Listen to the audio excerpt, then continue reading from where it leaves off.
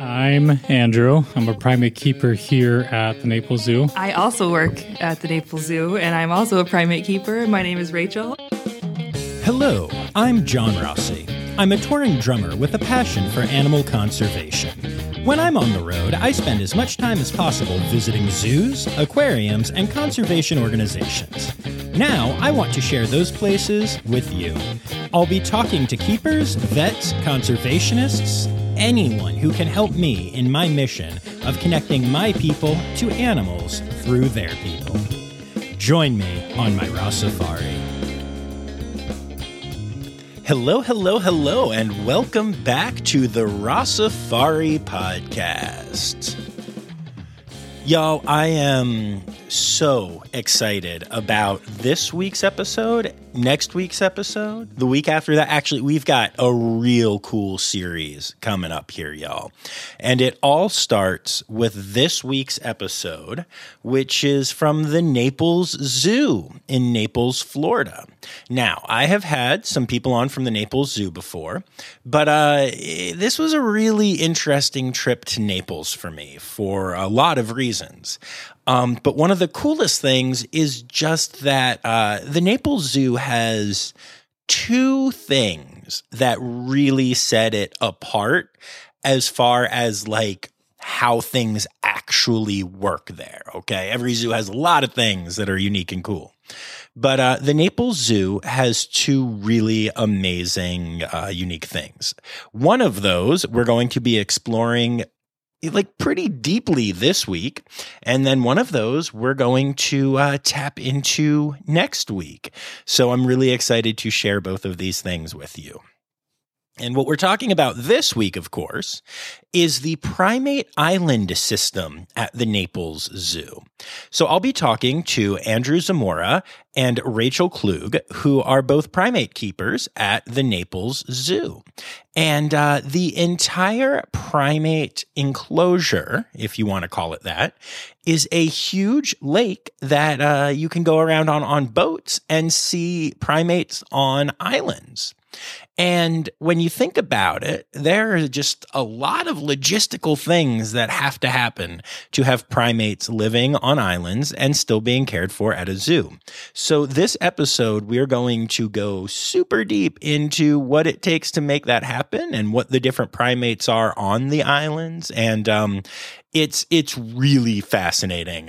You'll get to hear all about the time that I spent on the keeper boat with the keepers, learning how all this worked before we did the interview. Oh my gosh, you guys. I forgot my sunscreen. I've been so good about that lately. Those of you that have listened for a while know that I'm really bad at remembering to put my sunscreen on. But I forgot it. Well, I can't even say I forgot it. I literally just thought that we were going to be doing the interview in a room, and we did. But before that, I ended up on a boat going from island to island for like well over an hour. So I was very red at the end of this interview, but it was completely worth it. This system is one of the coolest things you will have ever heard about on the podcast. And speaking of the podcast, don't forget to hit subscribe. Make sure you're following along at Ross Safari on Instagram, Facebook, and Twitter, at Ross Safari Pod on TikTok. And if you'd like to support the podcast, you can do so for as little as $3 a month by going to patreon.com/Ross Safari.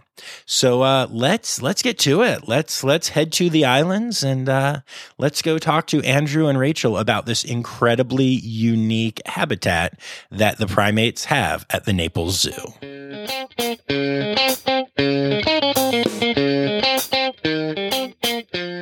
Naples is lovely. Naples is lovely.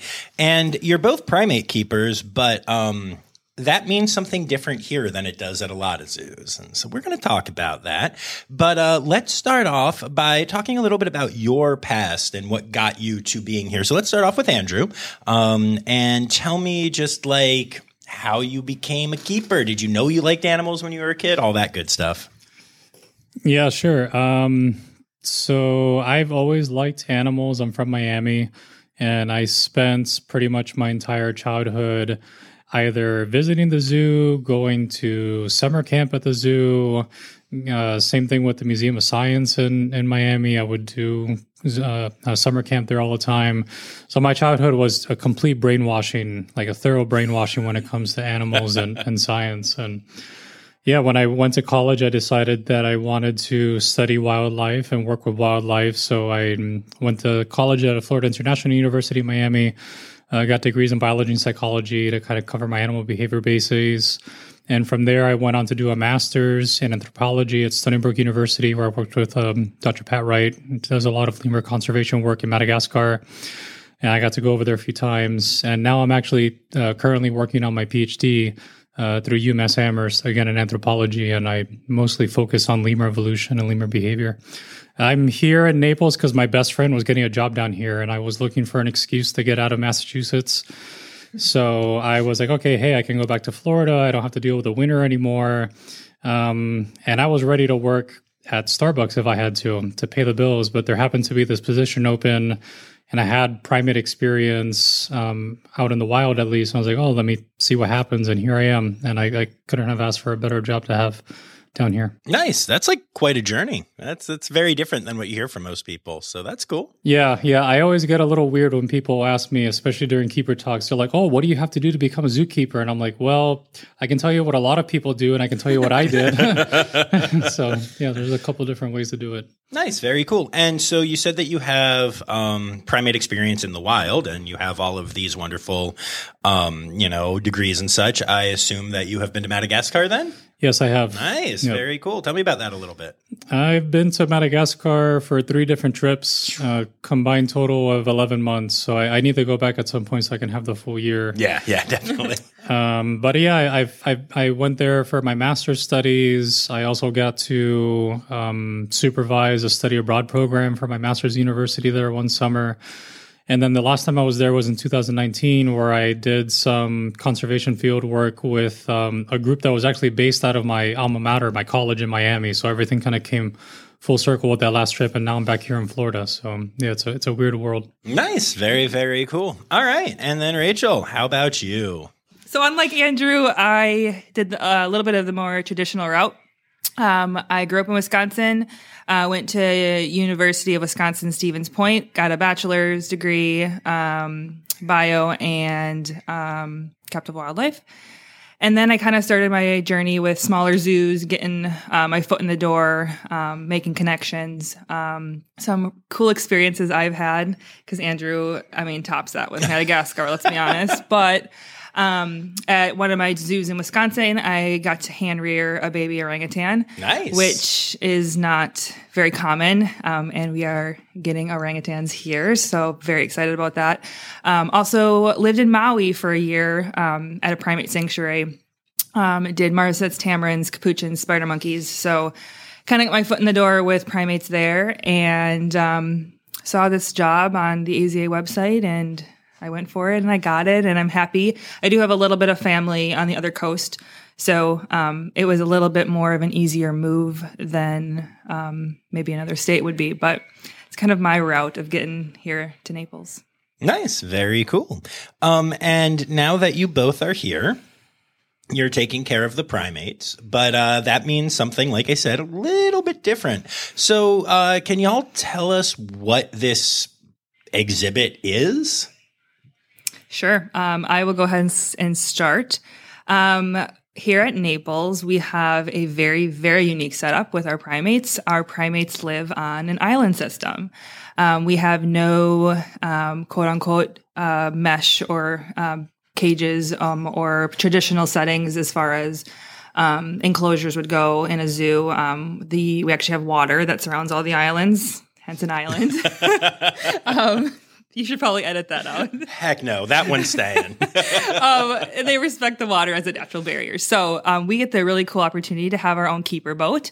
And there's also boats going around us all the time because we have primate cruises that our wonderful boat captains take guests on to see our primates. But yeah, our unique situation is that our animals live on the water, and we take a boat to service the islands. Yeah. And we just spent a solid hour and a half out there doing the thing, and it was magical. Yes. So first of all, thank you both for indulging me. I appreciate it. And now because of this, so if you're listening to this, and you haven't seen this, I'll be posting some pictures on the Insta and stuff, but it's insane. This is like a large lake with multiple islands that house primates, some of which are free contact and some of which are protected contact, which leads to a lot of questions, which I'm about to ask. And I mean, I remember when I first went out there, like as we're going out there, I'm like, how does any of this work? And I think I said, whoa, like 20 times because I was just, it is such a unique system. And so I guess the first thing that I want to talk about with it is like how this works in general. And, specifically when you're dealing with animals that they're protected contact, you can't be with them, but you have to clean their spaces. You have to give them things like food and water. I know that you do training because I got to see some of that. How do you do all of this? Well, I want to start off by saying that one excellent thing about our island habitats is that they really get to be habitats for the primates. So we're not limited by meshing or railing or anything like that. All the islands have trees on them. They have all kinds of cool structures, everything ranging from their own little nest boxes that they can climb into to fire hose and coconut fiber rope and poles that are just everywhere to provide climbing structures. So I think one excellent thing about our zoo, and I've gone to a lot of zoos throughout the country, is that you really get to see our primates in a way that's quite similar to how you would see them in their respective parts of the world. So we get to take advantage of vertical space a lot with the trees that we have on there in the structures. I know in the past, we had an island of colobus monkeys where they had these huge pine trees that were like 20, 30 feet tall. And we've heard stories, and this was before our time, but we heard stories of how the keepers would go on there and be trying to work with them. And they'd be all the way up at the top of the tree being like, no, I don't want to. I don't feel like it today. But obviously it comes with a lot of challenges where we have some primate species that we can't really be up close and personal with just for their safety and our safety. So we've had to really problem solve how to do that. So one really cool thing about our island systems is that we have several islands that are connected to each other. So we can have islands that serve as shift islands. So if, for example, I want to go on one of our Siamang islands, we can't be in direct contact with them. We have to have some kind of protection or distance from them. So we can ask the Siamangs to cross over to their second island, and they're very good about that. And then we can lower the bridge that connects the two islands into the water. It's made out of fire hose. Those are bridges that we build ourselves. We have, material that's donated to us from the Naples Fire Department as far as fire hose goes. But it took years of primate keepers and our supervisor trying to think about, okay, what's the best system to use here? I know once upon a time, the islands were connected by actual physical bridges. And then those evolved into this fire hose system where the fire hose has what are essentially little weights inside of them, like boat weights inside of them to weigh them down and lower them into the water. And we use an actual boat motor to actually lower them in and out of the water with a cable. To have to hand crank the bridges up and down. Luckily, we live in this time that we have a little remote on our boat that puts them up and down. So I just wanted to add that. Yeah, it is crazy. Just for the record, you can talk about that more in a second, but there are two islands not connected, and then you hit a little button and whoop, and up comes a bridge, and the primates know to go across it. Sometimes they do, sometimes they don't, but or they take their time. But it is astonishing to see. I've been to over 170 facilities, and I have never seen anything like that. It's incredible. Well, and then even beyond the shifting system, which is its own set of problems that we've kind of put together a good way of resolving, then you have the issue of, okay, let's say there's what's a good example, a major hurricane coming through the area. How do we get the primates off of the islands in a way that's safe for them and safe for us? And we've been working on training our larger primates to climb into boxes, which are already built on their islands. And then we can close doors on those boxes using a cable system that runs down underground and through the water and then up to a pulley that's attached to a post in the water that we can access. I feel very bad for the scuba diver that has to work on that, but God bless him. We wouldn't be able to do the things that we do without him. they say that our Lake Victoria is cleaner than the ocean. It's been tested I don't know how many different times. We had a guy from the county here recently, and he's like, yeah, this is great water. Like, you can't ask for something better, but I sure as hell would not want to be scuba diving in it. You wouldn't be able to pay me enough. But that system of pulleys and cables is so great because we can remotely, get them inside the box and close them in there. And then from there, it's a whole training process about how to work with them so that they can be anesthetized safely, or we can work with them in other ways. We can ask them to show us their hands, their feet, their teeth, and do all kinds of other quality checks with them. So our training superstar is Bunyi, our male Siamang. And I have to let Rachel talk about that because she's really the one who's been spearheading training him. Yeah, and seeing this was, like I said, just ridiculous, just absolutely ridiculous. And so if you could, I want you to start with it at the very beginning, because that was a great example of how, or a great explanation of how this all works. But okay, so we are on a boat headed towards the Siamang Island. Correct. And take it from there and talk through every step, because it was all fascinating. I love that you loved it, and I love that you got to see it. Guys, twice they were like, do you want to go back, or do you, we're going to go do boring stuff now? I'm like, can I just stay here forever? I just rode the boat way too long, but If you'd like, we can get you a shirt and you can help us clean and do that. I would happily do that. We'd love that. So we pull our keeper boat up to, I guess, towards the Siamang Island. We have a post. How far a post do you think from the island? Probably like 20 feet. Maybe 20 feet? Okay. We have a post that's 20 feet in the middle of the water by the Siamang Island. And Bunyi has a box on the South Island that I use for training with him. Bunyi is our male Siamang gibbon. I don't know if we mentioned that. But yeah, like Andrew mentioned before, protected contact, so we cannot share space with him. So how do I train him? How do I work with him? And this is how I do it. So we pull up to the post, and there is a cable on the post. And as Andrew mentioned, the cable goes underneath the water and it attaches to the door on his box on the island. So what I do is I point and ask him to go into the box, and he willfully does that for me.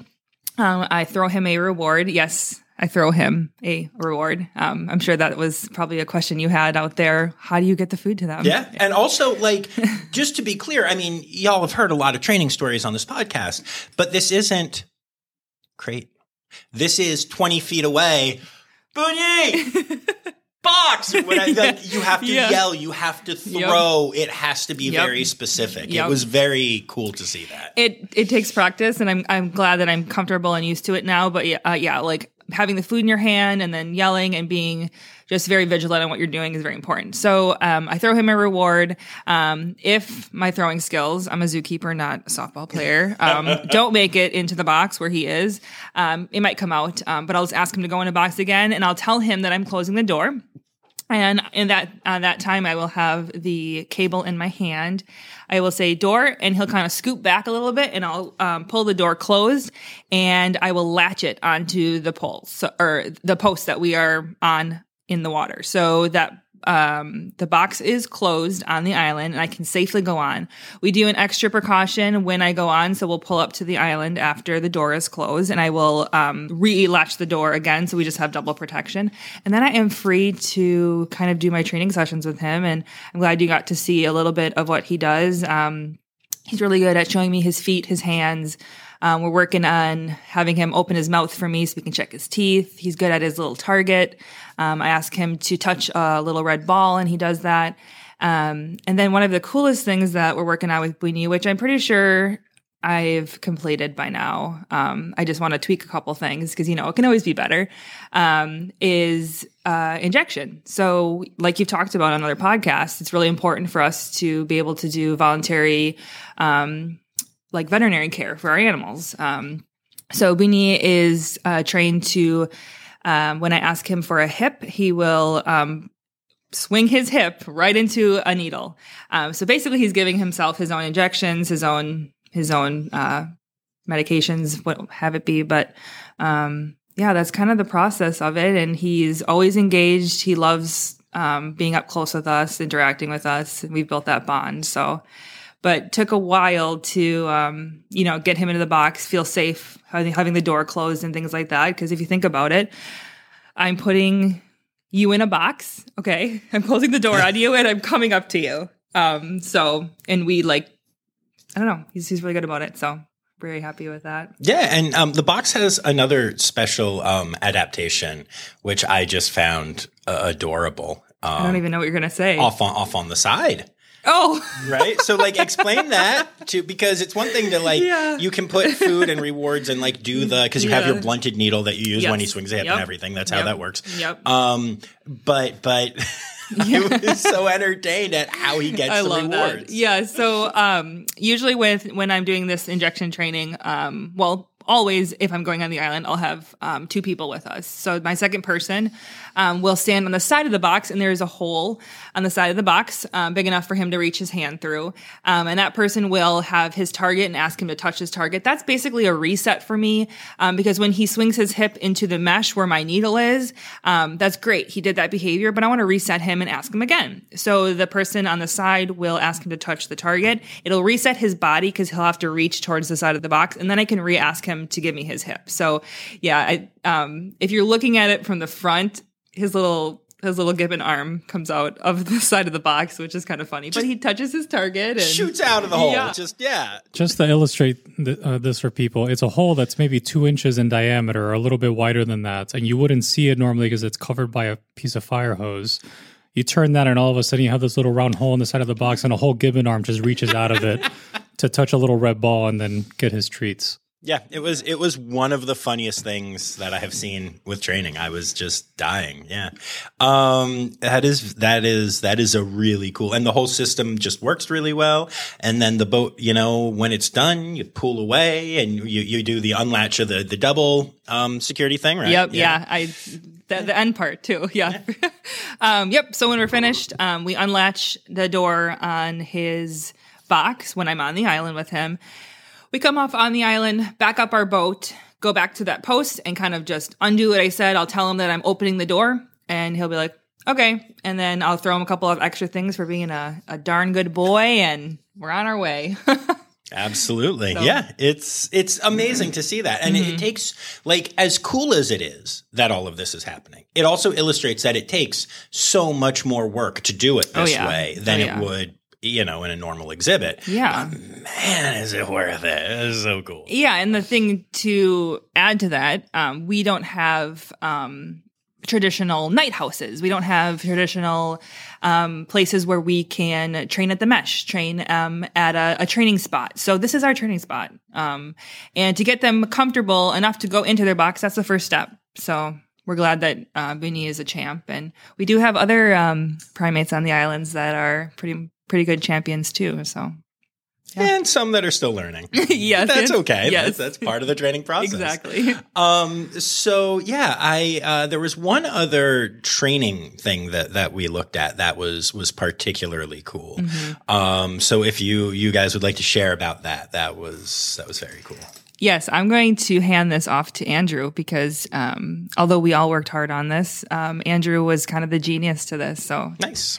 Here is Andrew. Well, so we have another gibbon that I have a soft spot for. His name is Gibson. And when I first got here, Gibson, like Boonyi, was trained up to a point where he would climb into a box that was just like the Siamang box on their islands. And same thing, we have a door that we can remotely open and close from the lake. But Gibson absolutely hated having the door closed on him. And we were trying to work him up to it where we would only close the door a third of the way, then half of the way. And inevitably, it would get to a point where he needed to have his annual exam or he needed to have something else done. And so we just had to just catch him up in there. And he ended up not liking that and regressing. So we were trying to figure out, okay, what can we do to make this more comfortable for him and more ideal for him? And then we had Steve Martin from Natural Encounters Incorporated. I'm going there tomorrow. Oh, fantastic. Okay. Yeah, I can interview Steve. So And by the way, this is a different Steve Martin than the beloved comedian who spent years on SNL. I didn't know that. Oh, it is? Oh, well, then I guess I'm not going to go tomorrow. Okay. Well, I didn't know that, and I'm sorry I'm sure Steve has heard this a million times. But when people were first talking about Steve Martin coming, there was no context for me, and I'm still kind of fresh in the zoo world. So I just heard all these people saying, "Oh, Steve Martin is coming next week," and I'm like, "Oh my God!" Like the guy who was like with Kermit the Frog. Like that's gonna be awesome. And then I think it was a few days before that somebody was like, "No, Steve Martin from NEI," and I'm like, "What the hell is that NEI?" So I mean, he's great, like, and he's very impressive. Don't get me wrong, and it was his presentation that kind of got our gears going because he talked to us about how one key thing with training is that you should be trying to give as much control to the animal as possible. So then we started thinking about amongst ourselves, okay, what are we going to do about Gibson? How can we improve things for him? And he happened to be up here in one of our quarantine enclosures because of some veterinary work that he had to get done. So it was a prime opportunity to kind of work with him up close and personal, which he reacts quite well to.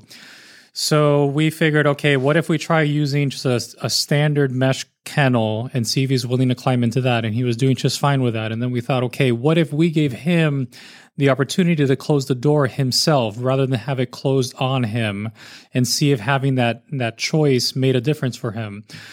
And the simplest way that we could think of was taking a wooden dowel and just drilling a hole through it and running a rope through it so that we could attach it to the door of the kennel and just made a simple handle that he could pull on. But first we had to train the pulling behavior. And so that was days of me and our supervisor, Cindy Hall, literally holding on to the string end of the handle and sticking it into the enclosure. And he would just start playing with it and touching it and fiddling with it. We're like, yeah, buddy, that's good. Yeah. Pull on it for us. And eventually he got to the point where we could ask him to pull on the handle and he would do it all the time. So once we attached it to the door, we figured let's just put two behaviors together, get in the crate, pull the handle, and he did it almost on the first go. And it got to the point where we were able to ask him to pull the handle with the latch attached to the door, and the door would latch shut. We would immediately open it up because we could reach in with a finger to open up the latch. And we were actually able to successfully use that to get him out of his quarantine enclosure, which was a much easier process than it would have been otherwise. Like on the day that we had to bring him back out to the island, it was as simple as just asking him to climb in the crate, close the door on himself, and then we just took him off and brought him back out without an issue. So now he's at the point where on the island, we can ask him to climb into that same crate with the same handle and ask him to close the door. We keep the latch clipped so that he's not locking himself in there without a way of getting out. But we've actually designed a new crate, which has two doors on it. One door still has that same kind of handle and latch setup, but the other door has these electronic devices that were initially designed for pet kennels, like dog kennels. So people who wanted a way to remotely release their dogs if they're not close by, or, they can work from up to 3 stories up. So you could be walking into your apartment building and saying, okay, like, let me let Fido out. I'm going to be up there soon. As they work wirelessly. So I had found those online. I'm like, why don't we give these a shot? So now we have them installed on that secondary door on the kennel. So he can close himself in completely. The latches are all engaged. But once we're done on the island, done doing whatever we want, we can pull the boat away and remotely activate that second door and it swings wide open for him. That's so cool. That's just really, really awesome. How often do you still need to work on like reinforcing these various behaviors just to keep them fresh? So as we're actually training the behavior, we're training the animal at least 5 days a week. And that can be for the simplest step in the behavior, whether that's our mongoose lemur, for example, Bimbini. I've been crate training him. And initially, when I was training him, I would just reward him for being close to the crate and then, touching the crate and then having an arm in the crate, half his body in the crate. You slowly kind of approximate where you're shooting for. And so all of that is happening multiple days a week because we're trying to really shape the behavior. But once they have it down packed, Gibson will train him with his, regular training crate without the fancy electronics and whatnot 2-3 times a week just to make sure that he still has it down and he's just fine. As you saw yourself today. Yeah, no, that's really cool. Very, very cool. We're talking a lot about very specifics here, but I think we should do like an overview of the different types of primates that are out there. If you kind of just want to go island by island, tell me species and like maybe, a personality or two if we have an all-star or somebody who just stands out. Sure. Well, let's go, I guess, island by island. We'll just trade off. I guess I will start with our red ruff lemurs. We have 3 red ruff lemur brothers. They were born here at the Naples Zoo, actually. Nice. So very, very cool for us. They were born on Cinco de Mayo. So a lot of people like to know their names. Chip, Pico, and Jalapeno. These boys are spunky as ever. Very personable, love to adventure and explore and things like that. They always keep us laughing. If anyone's ever having a bad day, these boys know how to cheer you up. That's a personality in a lemur that I love. So I before you push the mic away, I get a kick out of you were explaining to me that the names came. And then your way of identifying each one. I just thought that was really funny. So I'm the type of person, specifically that I like to have a visual for remembering things, kind of doing the thing to remember it. So they actually were these 3 boys were actually part of the carnivore team at one point. And the primate team was able to take them over, and they were able to go onto the islands because we had an island open. So we were very lucky. But they had their names, of course. They were probably almost a year, or they were a year. Maybe, yeah, they were a year. So I'm like, I need to learn these names, These boys look identical. They're triplets. So the only difference about them is the stripes on their feet. So one of them has no stripes on their feet, one of them has 1, and one of them has 2. So what I did with my mind,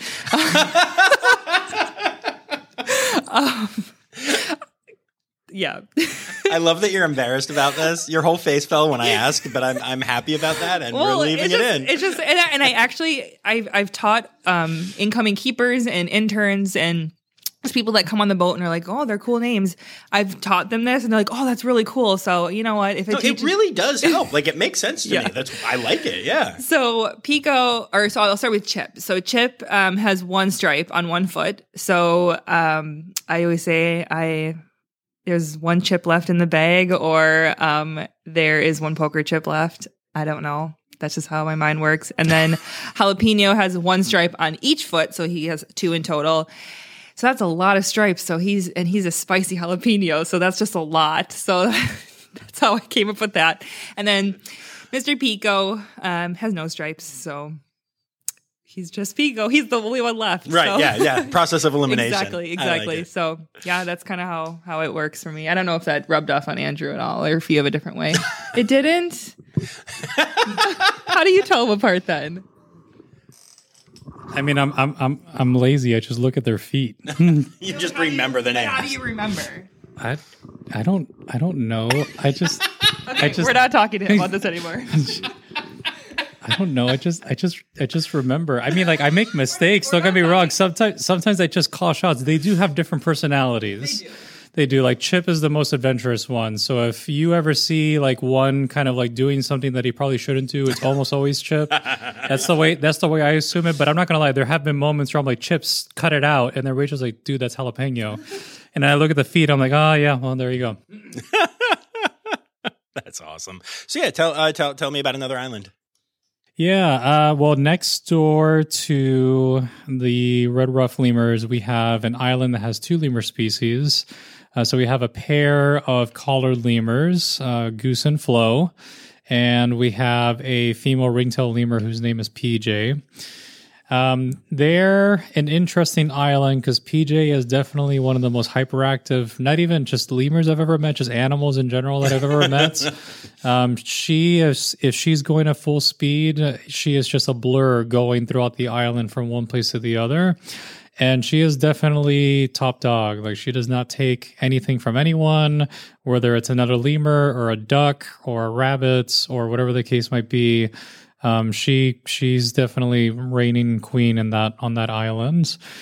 And the collards, I feel a little bad for because I think they're our prettiest lemurs. No offense to any other lemurs here at the Naples Zoo.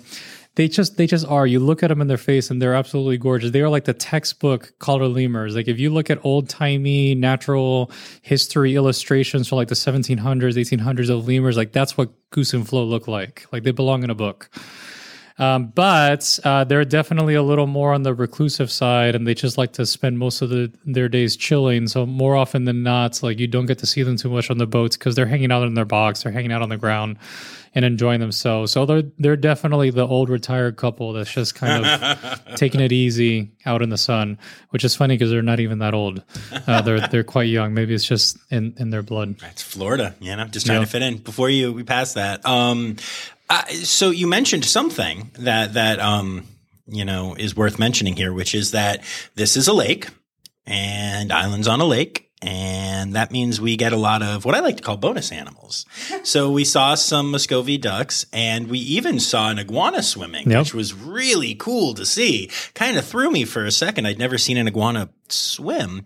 But you just mentioned rabbits. Yep. How are rabbits getting to islands in a lake? They swim. But they're rabbits. Yeah, but these rabbits swim. They're special rabbits. They're hybrid.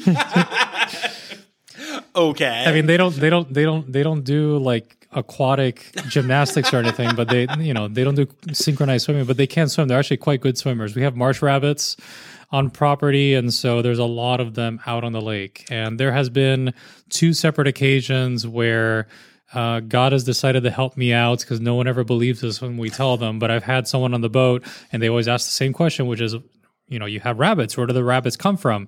I always look them straight in the face and with a deadpan expression tell them they swim. The reaction's always, no, they don't. Rabbits don't do that. And I've had 2 separate occasions where right after someone has said rabbits don't do that, I could point at the water and say, look right there and tell me what that is. And they lose it because it's a little bunny swimming through the water.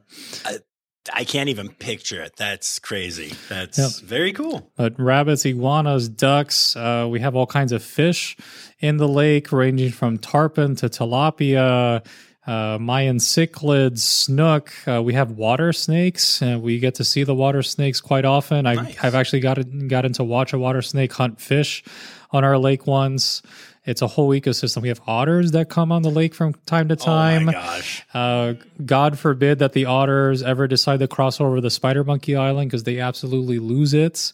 And so a lot of times when we've Comment on that next. When we've gotten calls from our boat captains saying that the spider monkeys are losing it and barking and alarm calling, 9 out of 10 times we're like, dude, it was probably an otter, but we'll go make sure they're okay. And inevitably it tends to be an otter. Wow, I had no idea. That's so cool. What happens? Primates. What do they catch these animals? Do they play with them? Are they some of their favorite enrichment items? I mean,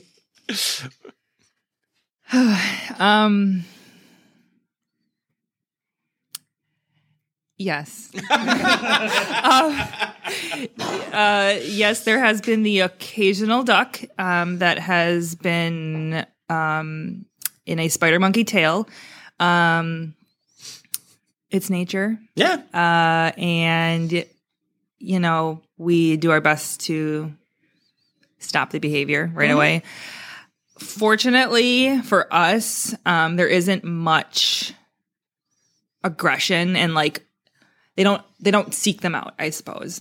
I believe the only times that a primate would probably go for a duck or a bunny or iguana is if they were trying to share food with them, got too close kind of thing. But yes, we, funny story. I do only have a couple of minutes left. But funny story, the other day during my keeper talk, everyone started panicking because as I was doing my Siming keeper talk, they noticed that under the bench, one of our female Siming, Gibbon, had a iguana tail through the bench.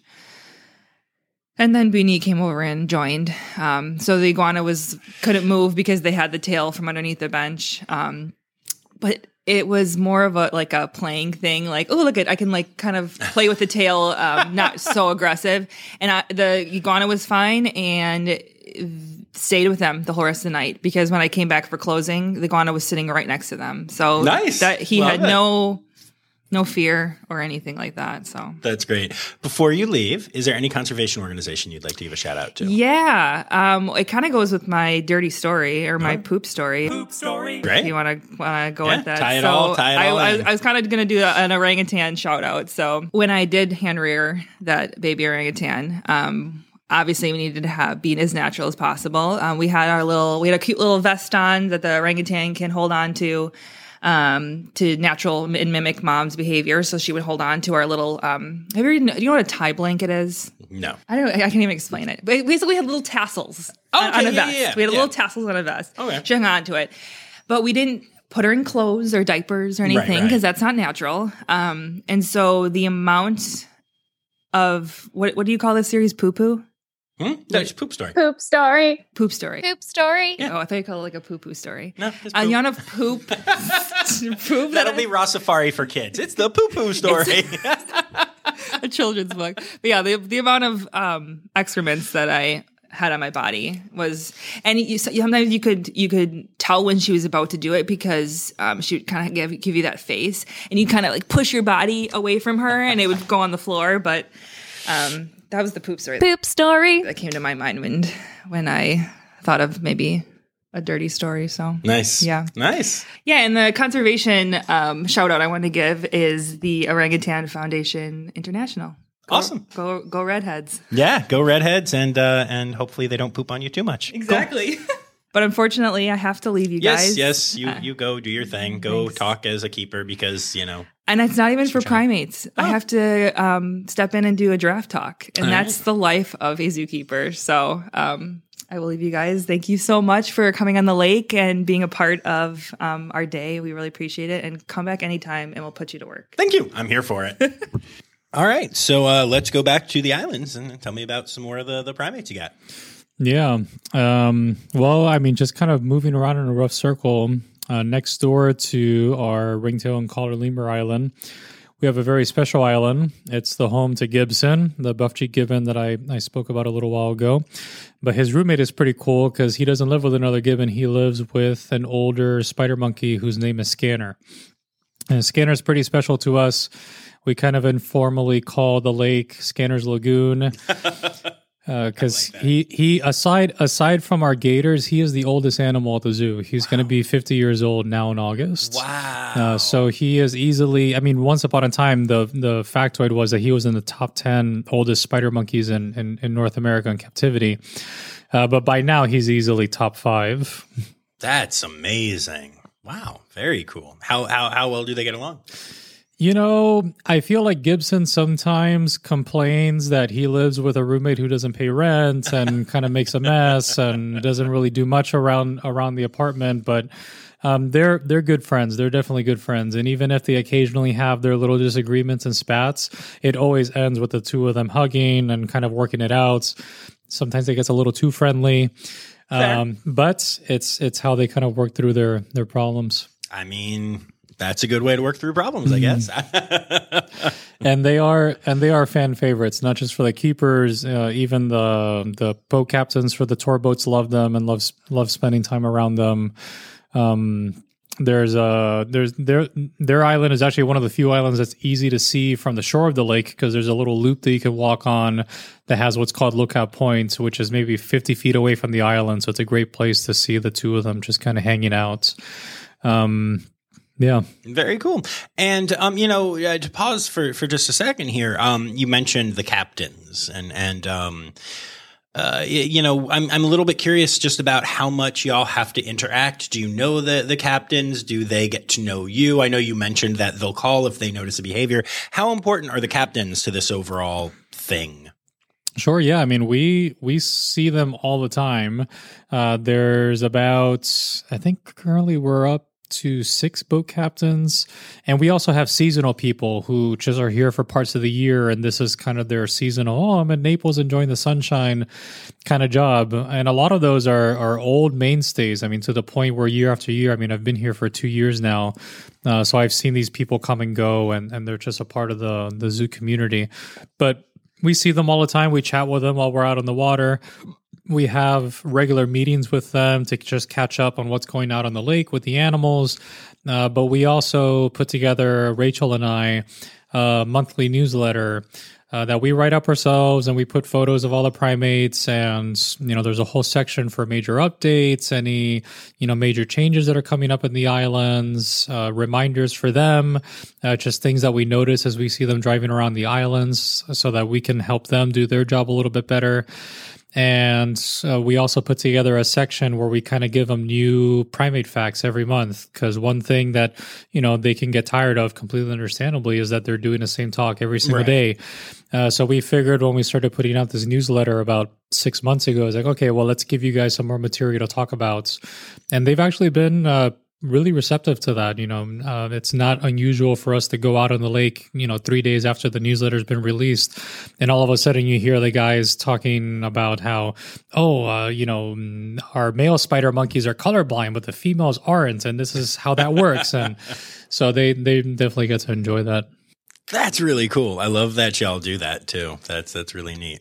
And I have to give them a shout out, because they are really the ones that handle almost all of the public side when it comes to our primates. So the fact that the primate lake is so well received by people here, and we know lots of guests even by name because they're here so often, and universally the acclaim goes to the lake. And it's really because of our captains that it's that way. I mean, they're the ones who are taking the public around them. So. Yeah, makes sense. Very cool. Going along with that, was Rachel, are people like, do y'all know how to boat? Or is that something that you get taught to do when you get here? Because you handled it very well. Yeah, well, you weren't there for my first 2 months on the job, which is a very different affair. No, I had never driven a boat before coming here. That's not always the case. We do have some keeper staff that just happen to have some boating experience in their background. But I became an outdoorsy person much later in my life, so I did not grow up with that kind of stuff at all, and I didn't grow up with any kind of fishing or boating at all. But yeah, I had to get taught by Rachel and the other primate keepers. So to whatever extent I'm a decent boat driver, it's because of them. Wow, it's you really have to just kind of learn all kinds of stuff when you're a keeper. Yeah, well, I mean, I always joke to people, when I'm giving keeper talks for the primates anyway, like our Siamang talk, I'll tell people, when we go on their islands, we do everything for them. We mow their lawns, we trim their hedges, we fix their houses up, we build them furniture, we rearrange their furniture, we trim their trees, we do pretty much everything else you can imagine for them. So, if you ever need a handyman, just look for a zookeeper. I like it. So, all right. Let's keep going through the islands quick. Yeah, sure. Going across the lake, we have our Siamang Island, home to Bunyi and Taylor, our pair of Siamang. So Bunyi being our training superstar that Rachel talked about. They are definitely one of the cooler primates to just watch. They sing pretty much every single day. It's a given behavior. They're monogamous and pair bonded, and the way they kind of manage their bond to each other is through that singing behavior. So our Siamang almost always sing once in the morning. Sometimes they'll sing again in the mid-afternoon, and on a very lucky day, you'll hear them sing 3 times. And despite the fact that I have spent close to 2 years hearing them sing 5 days a week, I have yet to get bored of it. There's just something absolutely magical about it. Yeah. I was at the Gibbon Conservation Center in California, and we really talked about the music theory that goes into Gibbon song, and it's astonishing. I won't rehash it now, but there's so much in it, and so much that relates to what we think of as human music theory. Mm-hmm. As a musician, it blew my mind. Here's this person describing just from the Gibbon perspective, and I'm like, oh yeah, that's called this, and oh yeah, that's called this, and oh, that's a vamp, and that blew my mind. They're just so cool. Yeah. The public's always impressed when I tell them that, not only do they have the singing behavior, they sing a literal duet. Mm-hmm. The male and the female are singing different portions of the song, and then they'll have certain parts of the song that they harmonize together and sing in unison. It's always a crowd favorite. Yeah, that's very cool. Very cool. Are we missing anyone? I'm going through the lake in my We brain. still have our colobus monkeys. So we have Garezas, black and white colobus monkeys from Central Africa. They are definitely one of the cooler primate species that we have. They have proved to be our greatest challenge when it comes to training, because they each have their own separate box that they can climb into on their island, which are kind of linked together in one structure, but all the individual boxes are kind of separated from each other. And we've gotten to a point where, so the island consists of a father and his two sons.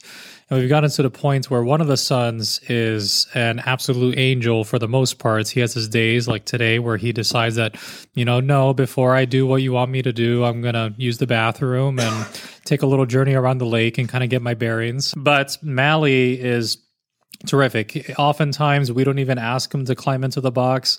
He is already in there on his back staring at us saying, okay, can we hurry this along, please? I want my sweet potato. Now his dad is getting to the point where we can ask him to get in the box and he gets in there without too much of a fuss. And today was actually the first day that we left him shut in there with the door, and he reacted quite well to it. So the last one that's left is Keto, and we'll see what happens with him. But they are incredibly... Yes, Keto was shifted. Oh, yeah. Keto needed his own space, which is fair. Yeah, totally. Yeah. And he probably doesn't complain, to be honest. In his mind, he's like, oh, this is my island, and right. I kind of like this. So Yeah, that makes sense. I think it's fascinating when you think of, training animals, how individualistic it has to be, even when you're doing it in groups. And the funny thing was, all three of them stationed really, really well, really well. And then two of them created, and one of them was like, bah, no. I thought it was interesting to see, Yeah, and that actually arose. They were already at a point where we had them box trained, but we had them trained that all three of them would shift to that shift island, and then when they came back, they would go into their own individual boxes. After the hurricane, where we had to take all of our primates off of the lake, and when we put the colobus back out, there's social dynamics that actually changed a little bit, and that's not surprising. We had brought them to new environments; they were housed under different conditions. And obviously having to deal with a storm and all these other things going on around you, things just kind of changed for them behaviorally. So we started trying to problem solve, okay, how can we work with them now that the way they approach shifting and the way they view the boxes has kind of changed a bit. And that's how we started working with them on this individual basis. So we did start off with just Mally, and we would shift over his father and his brother over to that small shift island, work with Mally individually. Now we're wrapping Hassani, the father, into it, and then Keto's the last one that's left. But they are definitely the most independent primates that we have. There are days where we can ask them, beg them, plead to God, plead to every deity you can imagine, and they will not budge. And that's completely on them. It's something that I like to try to communicate to the public, that when we talk about training, they might think about, dog training or cat training, which is a very kind of self-contained atmosphere. But here we have to 100% work with them, because it's completely up to them whether they want to listen to us or not. Right. And that brings up another great question, which is, you've talked about this. Obviously, the zoo was hit by a hurricane, and we're in Florida, so will be again at some point. So obviously you take them off the lake, but where do they go, and how do you handle all of that? So they go right where we're currently sitting, which is in the Glass Animal Hospital. I know that you got a kick out of that name when you first heard it. It's where you go if you're part of the glass menagerie and you get broken. Yes.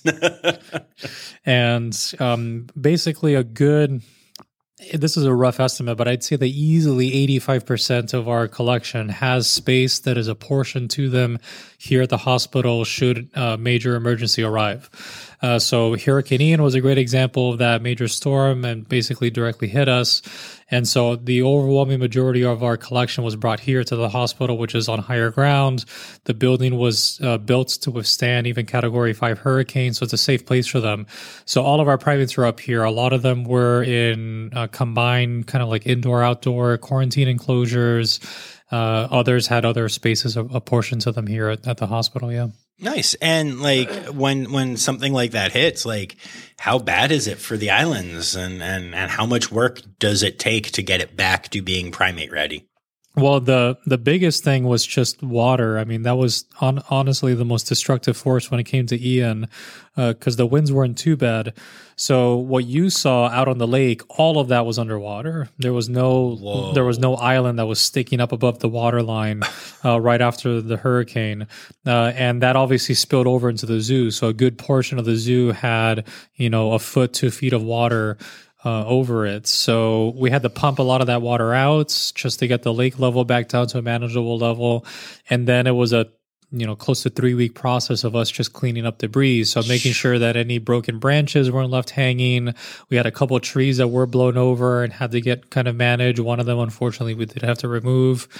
But even to this day, if you go around the islands, you'll still see some signs of the hurricane. On the Spider Monkey Island, there's a palm tree that's on its side.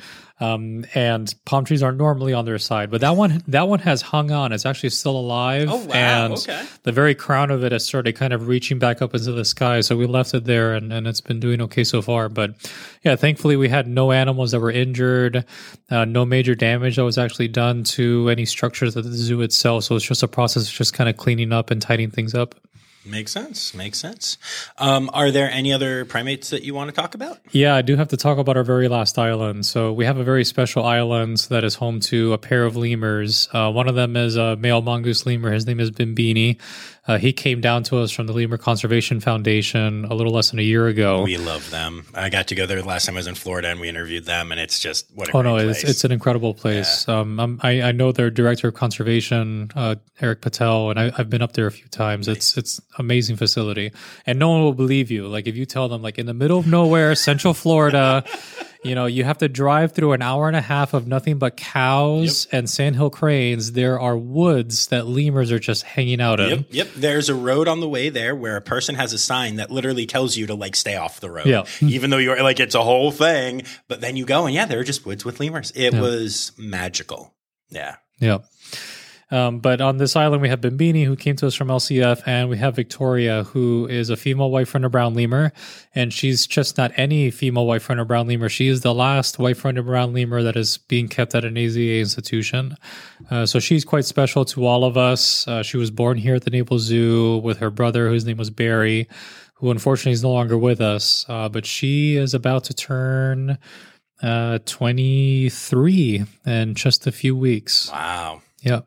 Yeah. It was very, very cool getting to see her. Thank you for taking me to the island. I know it was kind of at the end of everything, but I knew that might be a once in a lifetime experience. So yeah. No, I mean, she's a special little lady, also known as the littlest lady, and she is our scent marking queen. If you bring absolutely anything onto that island, I can guarantee you that she's going to rub all her scent glands on it.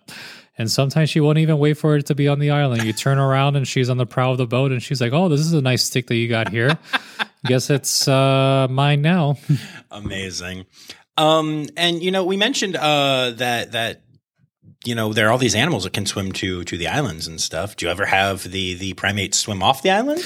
No. So we choose the primate species that we keep out on the island very carefully. Even though it's rare for primates to habitually swim, there are some notable species. Long-tailed macaques are a really good example. They not only swim regularly, they actually go into the water to forage for little mussels and clams and whatnot to feed on crabs and so on. Orangutans are another great example. Orangutans are great swimmers. So we have orangutans that are coming here to the zoo, should be here in a month. We cannot keep them out on the lake because as soon as we put them out on the island, they're going to be all throughout the zoo before we know it. So they're having a nice new exhibit being built for them in the zoo property itself. But all of our primate species fall into either not being able to swim. Our gibbons are a good example of that. They have so little fat on them that they're not too buoyant, and their long arms aren't exactly a very helpful thing to have in the water. The mental image is pretty great, though. Trying to picture them trying. Yeah. A very, very sloppy, poorly done breaststroke for sure. And then the others, they could swim if they absolutely had to, but they're not very good at it. So the water is a very icky and dangerous place for them. Plus, they know that their islands contain everything that they have. It's their territory, their habitats. The food that they need is on there. Everything else that they need is on there. So they don't go for dips. Cool. Love it. Is there anything else that you want to share with the audience before we wrap up here? Well, if the customary thing is the poop story, whatnot, I can definitely share that. It's time now, don't you know? We've come to the end of the show, but there's one tale left to go. You're gonna laugh and say, oh no. It's time for the Rossafari poop story. And it was actually quite recent. Oh, good. I had managed to make it through my first 2 years here without any significant crazy incidents, and then I built. My creative outlet is building things here. I love to build climbing structures and hammocks and whatnot for the primates. And I had built this long ladder-like structure that we hung up on one of the Siamang Islands for them to brachiate on. And one of the places that I was anchoring it was a large tree that they have on one of their islands. And so I climbed up the tree to get where I needed the chain and whatnot to be. And as I climb up there, I noticed that there's a peculiar smell that I just can't unsmell. But it hasn't clicked yet what's happening. And once I was done up in the tree, as I'm climbing down, one of the other primate keepers goes, "You do not want to see what's on your back right now." Oh, no. And on your shorts. And on your legs. And on your shoes. They're like, in fact, just close your eyes and pretend that you're in whatever your happy place is. So needless to say, that day, I ran off grounds during the lunch break, and I bought myself new clothes. That's how bad it was. Oh, God. So shout out to West Marine across the street. A great place. You can get, solid quality outdoor clothing there. So. Very good. And is there a conservation organization you'd like to give a shout out to? Yes, definitely. I would love to give a shout out to the Institution for the Conservation of Tropical Environments that's based out of Stony Brook University in New York. They manage Center Valbaio, which is a field station in Ranamafan National Park in southeastern Madagascar. I've been doing incredible work there for close to 3 decades, and I actually got to work with them a lot for my master's work, so it's hard for me not to give them a shout out. Nice. Very cool. Thank you for taking the time to do this and for the whole morning, just all of it. Thank you. No. Thank you. It was really a pleasure to have you out there. All right, and there you have it. Isn't that a really cool system? And just, oh my goodness, I love all of the innovation that goes into this amazing boat ride experience that guests get to have at Naples. And I love how they've adapted training and shifting and all that stuff for the island system. It's just so cool. The Naples Zoo is so great. I'm such a big fan. And along with saying thank you to Andrew and Rachel, I wanted to also take a moment to say thank you to Elizabeth Johnson, who is a former guest and a good friend of the pod, who set up these interviews, this one and the one you'll be hearing next week, for me, and has just been wildly supportive of Rossafari and me, and just very encouraging. And as a matter of fact, I'm going to take this moment to tell you that Elizabeth has actually started her own podcast called Mothering Wildlife, and it's going to be dropping very, very soon.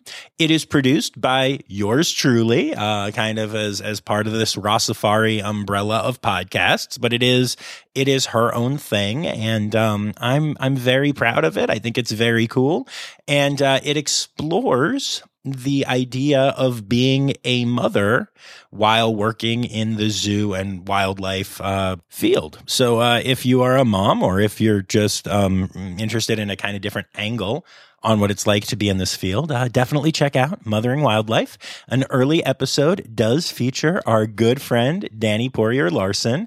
And actually, the first episode features Whitley Turner, who is the zookeeper that I talked about on Zoo News recently, who went in and breastfed her baby in front of an orangutan to teach it how to breastfeed. And it did work. It was successful. And the story's just absolutely incredible. So stay tuned for that. And real quick, I want to say thank you to my Red Panda level patrons.